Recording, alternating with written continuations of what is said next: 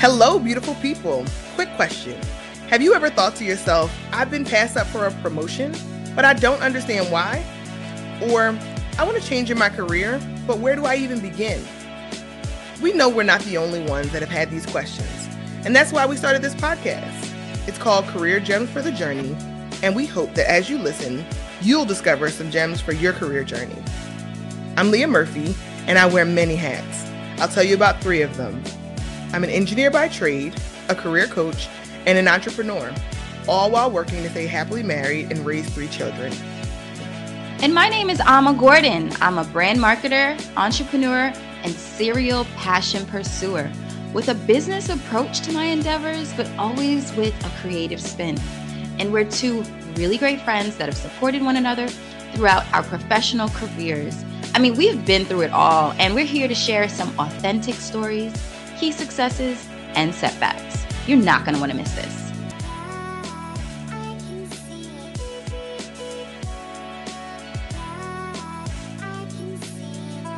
Hello, beautiful people. Hello, beautiful people. This is exciting. Week 2 of this series, dropping gems on salary negotiation, right? This is where we are. We're doing the things. And if you're not familiar with me, my name is Leah Murphy. I am the CEO and founder of Career Gems for the Journey, where we help talented professionals build thriving careers. And I have a secret to tell you, and maybe you already know if you had a chance to look at my LinkedIn bio. I am on a mission to help 10,000 women learn how to negotiate for more money. You heard that right. 10,000 women learn how to negotiate for more money. It is ever so critical. Last week, we marked or really put a fork in the ground for Women's Equal Pay Day.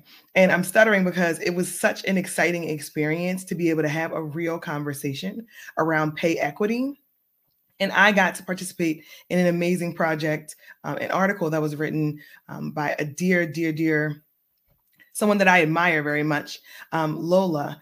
And Lola wrote an article for the Harvard Business Review. So go back into my previous posts and you can take a look at that. So I got to contribute to that article. She quoted me in the article, and Lola does amazing things. So I was really pumped to be able to contribute to it with so many other really talented women who are having discussions around pay equity in today's time. So it's so important that I want 10,000 women to learn how to negotiate for more money now and in the future. Pay equity is a critical issue. It's a matter of access to the life that we want to build for ourselves. So we want more decision makers to get in on that discussion. So last week, we talked about the myths tied to salary negotiation.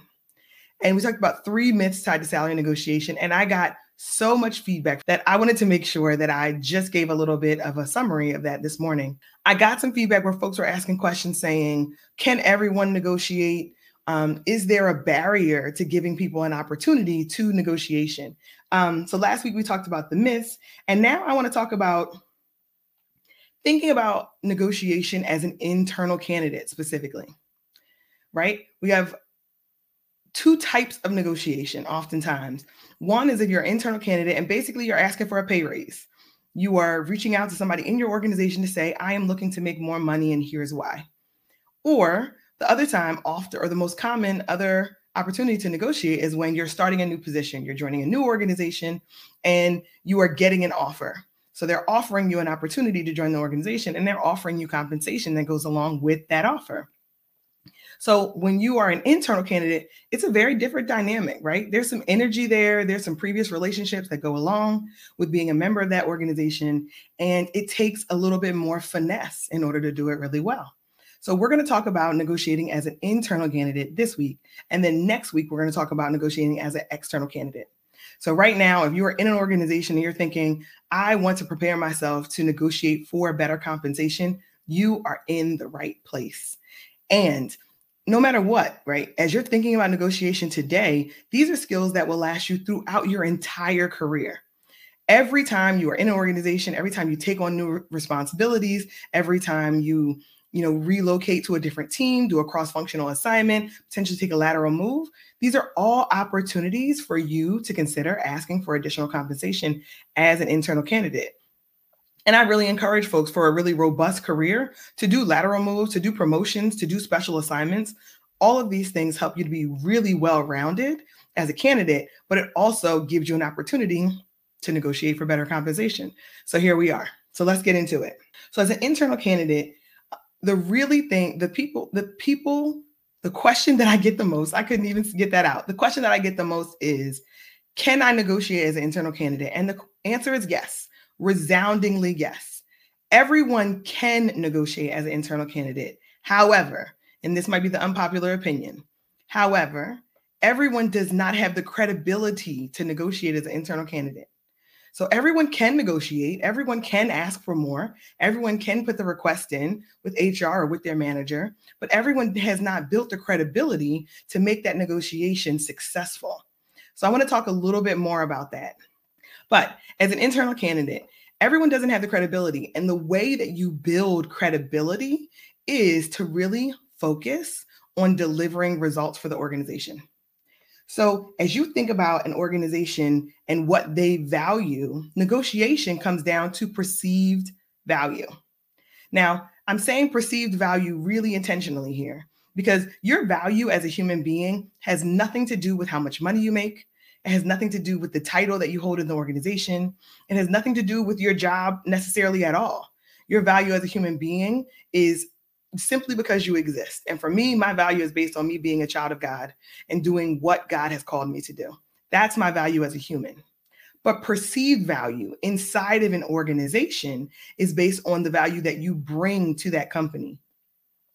So that's what negotiation is really grounded on. The perceived value is tied to how the organization sees you, what they believe you have delivered already, and where they see your capability to deliver in the future. So I wanted to make sure that we really carve that out. Your value as a human, and I know a lot of times salary negotiation, money, and title can really influence our perception, influence the way we feel about ourselves, influence the way sometimes even that we see ourselves as a person in the world. But that's not the core of this, right? I want to make sure that we think about our perceived value to the organization based on what that company values. So what do companies value? What do they care about? Companies care about results. They care about results. They care about performance against a targeted objective. That's it. So if we're going into negotiation thinking, well, I've been super nice to these people, or, I'm a great collaborator and I am really good at teamwork, those things are important.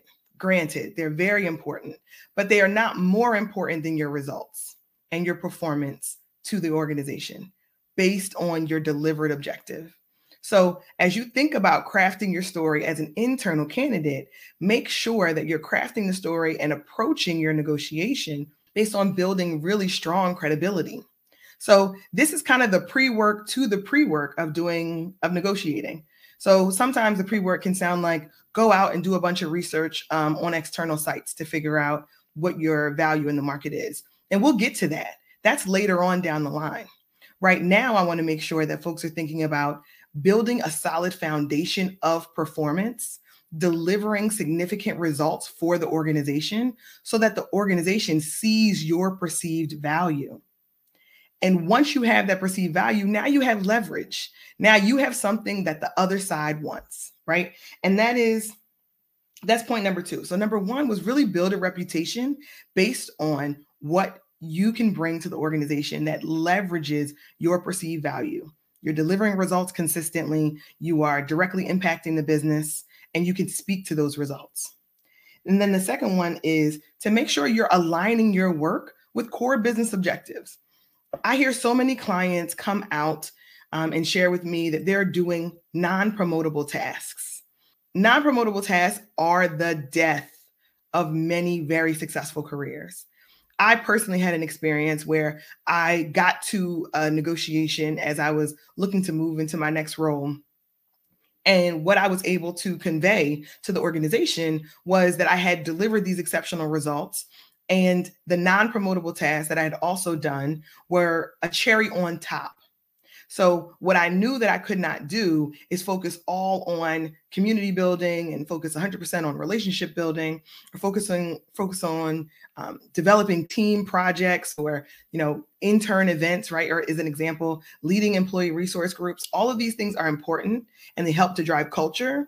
But unfortunately, in my experience, and I would love to hear if someone has heard differently, if you don't work in DE&I, if you don't work in recruiting, those other activities, unfortunately, are non-promotable tasks. And this is an unpopular opinion. Lots of us really enjoy the work. We really enjoy the camaraderie that goes along with participating in these additional things. But unfortunately, it doesn't give us leverage in our negotiation. So if you have to decide how you're spending your time, how you're investing your 9 to 5, your 10 to 6, your 8 to 7, whatever time you're spending at your day job, invest it in tasks that are tied to your core objectives and that are meeting company deliverables. And then have a good time outside of work, enjoying other people's company, building relationships, chatting up, folks that you feel like are just, cool. And I want to make sure that the relationship part doesn't get lost, because the idea that you have these connections with people should help you advance your objectives. The idea that you have relationships with folks in other departments, cross-functional team members, or members of your ERG should certainly help you to advance your personal objectives as you think about performance. So use them to your advantage, build the relationships, but it can't be at the cost of delivering against your results. So many people get trapped in it. And I just wanted to make sure that we were really, really clear today. Every organization has clear objectives. They have clear guideposts. They have things that they're trying to accomplish as a company. And for the most part, that information is not hidden. It's public information. That information may be in your earnings statement. It may be in your published 10K document. Both of these things should be either on your website, on your company website. Sometimes companies post them on their company LinkedIn page. But take some time to look at the strategy that your senior leadership is communicating. And oftentimes, earnings report is the easiest way to do it. You can either listen to the recording of the earnings call, or you can actually read the report, right? And normally your earnings report for publicly traded companies is your CEO, CFO, executive leaders explaining what their top priorities are. And as they're explaining what their top priorities are, the wheel should be turning in your head to say, if this is the company's top priority, how does my work tie back to the company's top priority? As I'm thinking critically about choosing assignments or getting on teams, taking cross-functional opportunities, you want to work on critical assignments that are aligned to the organization's priorities. First, you have to know what the organization's priorities are, and hopefully your company is communicating it broadly to all of the employee population. But if they're not, taking a look at the earnings statements or even the 10K statement for the organization can help you give that insight. And that is almost always on the company website. And oftentimes it's press releases are published, and you can find that on the company website, on LinkedIn, on Wall Street Journal, other articles, lots of sources. This is something that I really feel like more of us really need to do, especially Black and brown professionals. A lot of times we feel like the information that we get about the organization is only directly from our manager. And sometimes our manager is not the best communicator. So I just want to give an opportunity to enable you to say, where else can I get really important, valuable information so I can make great decisions? Because my performance is what the organization cares about. The results that I deliver to the organization based on the organization's priorities is what the organization cares about. That lays a strong foundation for you to then be able to negotiate. Without that foundation, you may want to negotiate, you may intend to, you may think it's important because you time in role, or maybe because you have great relationships, but you don't have a strong argument. You don't have a strong foundation of leverage to be able to bring to the table. So please, please, please, please make sure that you align your work with the company priorities so that you have the ability to speak to what you bring to the table, and then it gives you an opportunity to negotiate for more. So I touched on this a little bit in the last one, but this is the third recommendation. And this one is one that I know a lot of us struggle with. So I'm going to go into this one a little bit deeper. I'm going to spend a couple extra minutes on this one. And it's talking about your results. Before I said you have to build a reputation to make sure that you are performance driven and make sure that you've delivered the results. So your cross-functional partners, your manager, the people who work with you on a regular basis are clear, right? They see the work that you bring and they're like, man, I couldn't have gotten this done without Leah on the team. I couldn't have gotten it done without Lisa or Jenna or Rashida on the team. They were all so critical, right? Then you make sure that you're continuing to work on things that bring value to the organization, because that performance is currency. You give your performance to the organization and they give you compensation based on your perceived value. So this third one is you have to be able to communicate about your results. You have to, I like to call it, own your own narrative. And when you own your own narrative, it is you proactively communicating about what you bring to the table as far as the organization is concerned. So a lot of people can call this bragging, and call it what you like. I think bragging has a really negative connotation. And oftentimes, especially women, get kind of a finger wag about, you shouldn't brag. I believe that humility has a place, and that place is in church or wherever you worship or with your elders. Humility is a very important virtue, but in corporate America, humility will get you overlooked, overworked, and underpaid. I'm going to say that again because this is an unpopular opinion. Humility in corporate America, often in nonprofit and academia leadership also, will get you overworked, overlooked, and underpaid. I want to make sure that we don't put ourselves in that position by doing non-promotable work that helps to get us overlooked. But also, as we think about our results and we're talking about what we're doing, we're sharing them with our manager, we're sharing them with our manager's manager, we're sharing them with our cross-functional partners, we are communicating with folks in the cafeteria. We are taking the opportunity when it presents itself in a casual and comfortable way to say, I worked on this project last year. I'm really excited about the performance, was able to deliver exceptional results. And here's how those results came to impact the business. So if you can start to work on owning your narrative and really thinking about how you communicate your results, then you have the ability to inform more people. You multiply the number of people who know. Because here's the secret. Most people are not focused on what you're doing. Most people are focused on themselves. Most people are individualized. Even your manager is focusing on their results, right? Focusing on what they need to deliver to the organization. And they're going to use your results to help them deliver what they need to deliver to the organization. But if you're not owning your narrative, if you're not showing up with your receipts, right? Your proof of performance, your receipts for what you've done and how you've added value to the organization, then likely no one else is advocating on your behalf. This is your responsibility. And the unfortunate part is we don't learn how to do it. So if folks are interested in learning more about how to own your narrative and how to make your low-key flex, right? Or how to show up with your receipts, because I think it's so important and it's something that we're not taught. So oftentimes our counterparts, of all different races, but definitely of the opposite gender, are focused on, they talk about themselves all the time seamlessly. They ask for more money every single year, right? Every time they deliver a result, they're asking for more money or asking for additional recognition or acknowledgement. So oftentimes while we're waiting for our manager or waiting for someone to say, oh, don't you remember, Lisa did a great job. Lisa had these great results. We're waiting for that to happen. Meanwhile, we're waiting forever and it never happens. And then we're frustrated. We're frustrated because we're not getting the acknowledgement that we're looking for, but we didn't do the work to own our own narrative. So if it is appealing to you and you want to learn more about owning your own narrative and helping to really be able to communicate your results in a way that feels confident, in a way that feels succinct, in the way that feels like it is a little bit of a flex because you're stating facts. You're telling the truth, right? That's why the first first part of the outline here is to make sure you're actually delivering the results. I'm not telling you in any way to fabricate any stories. I'm not telling you in any way to make something up. I'm telling you to actually deliver the results, which most times, most of you already are. Most of us already are really delivering the results, but we miss the opportunity to talk about the results in a way that's going to be impactful, that other people are going to be able to walk away and say, man, Gladys really showed up. She told me about her performance, and I didn't realize she had delivered these last 2 projects on XYZ. I didn't realize, right? You hear that might be something that is really often said. I didn't know, or I wish I would have known as we were, looking for opportunities to promote.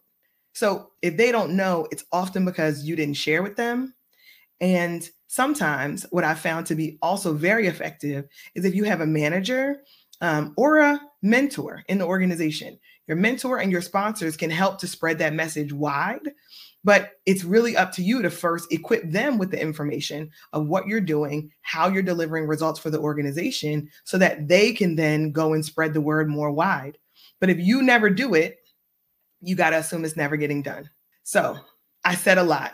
We covered a lot of bases. There were lots of unpopular opinions, but I wanted to make sure that I was super honest, because I've also found that I know that Black women are trying to negotiate.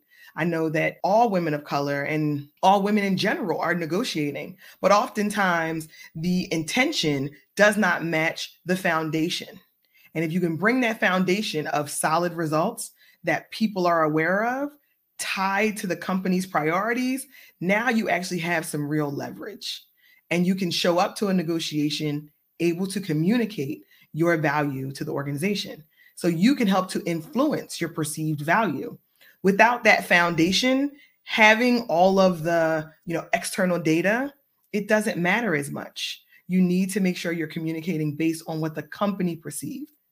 Receipts, right? I call it proof of performance. Bringing your receipts so that you can own your narrative and you can tell the story of your performance and your value to the organization. And here is a bonus before I let you all go. When you set your narrative and you convey the value that you bring to the organization, unless someone else disagrees aggressively, normally they're going to repeat those words. So if you say, I'm an exceptional performer, I'm an exceptional leader of people, my team dynamics are always top tier, I am constantly able to take complex problems and translate them into business results. If you use that kind of language, what you will hear is other people using that language about you. So you seed it with them. They're not going to do the work to choose other words, because that requires real effort, right? And what I was saying before is people are normally focused on themselves. So once you set your narrative based on your results, oftentimes people will just go with it. They will repeat it. You might even hear it show up in your performance review. So we haven't even gotten to those yet, but sometimes even your manager is the one who will come back and use words that you have used about your own performance. So that's your responsibility. Go be very, very intentional about understanding your organization's priorities and making sure that you're building a reputation based on results and your performance. And then once you do those two things, now you can speak to the results that you've delivered for the company. And there's a value to that. There's a dollar value to that. So we'll talk next week. And these are all focused on internal candidate discussions. Next week, we will talk about being an external candidate and how to negotiate for better compensation when you're an external candidate. So it has been amazing. I will be here next week and we'll be dropping more gems on salary negotiation. So I appreciate you all for joining me today. Have an amazing rest of your day. It was great to be here with you all. This was Ama Gordon and Leah Murphy. Thank you so much for listening. We hope this episode gave you some real gems that you can use on your own career journey. Come back for the next episode and be sure to follow us on social at Gems for the Journey on Instagram and Career Gems for the Journey on LinkedIn. You can also email us at info@gemsforthejourney.org with any questions or comments you may have.